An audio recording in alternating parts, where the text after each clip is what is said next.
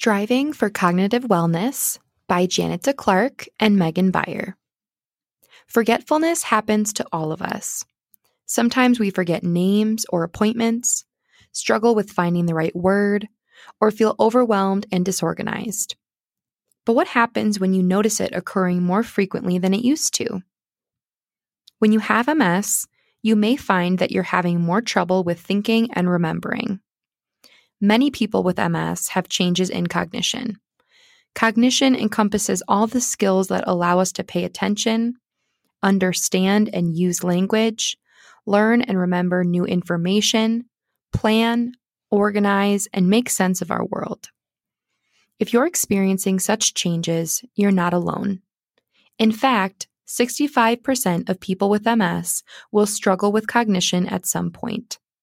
Along with fatigue, it is the leading reason for leaving the workforce on disability. It's frightening to feel like you're not thinking as clearly or as quickly as you used to. It's normal to worry about where it might lead. Many symptoms are mild, but even mild changes can have a big impact on daily life.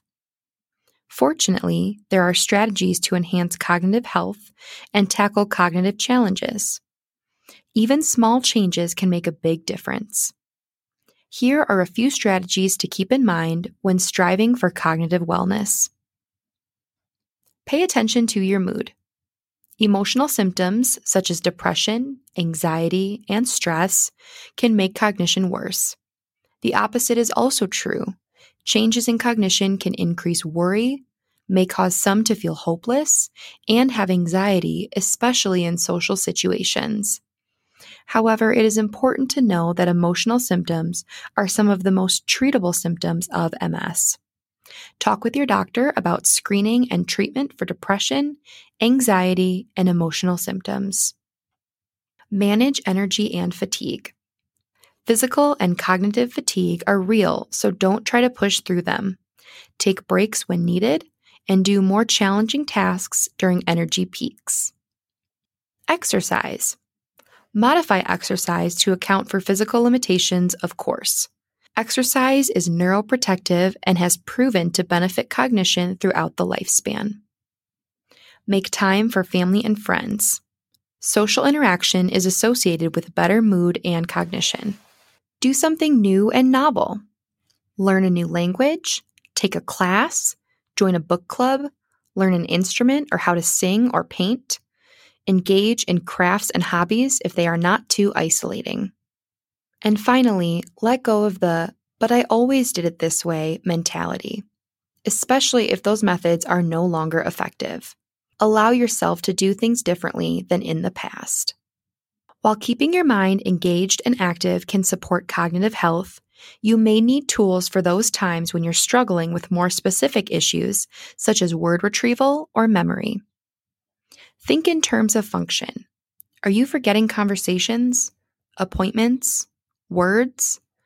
Here are a few tips to help you avoid those frustrating moments. Many memory problems can be improved with better organization. Use tools such as calendars and reminders.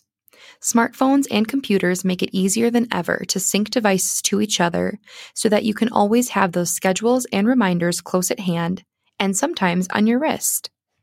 A place for everything and everything in its place.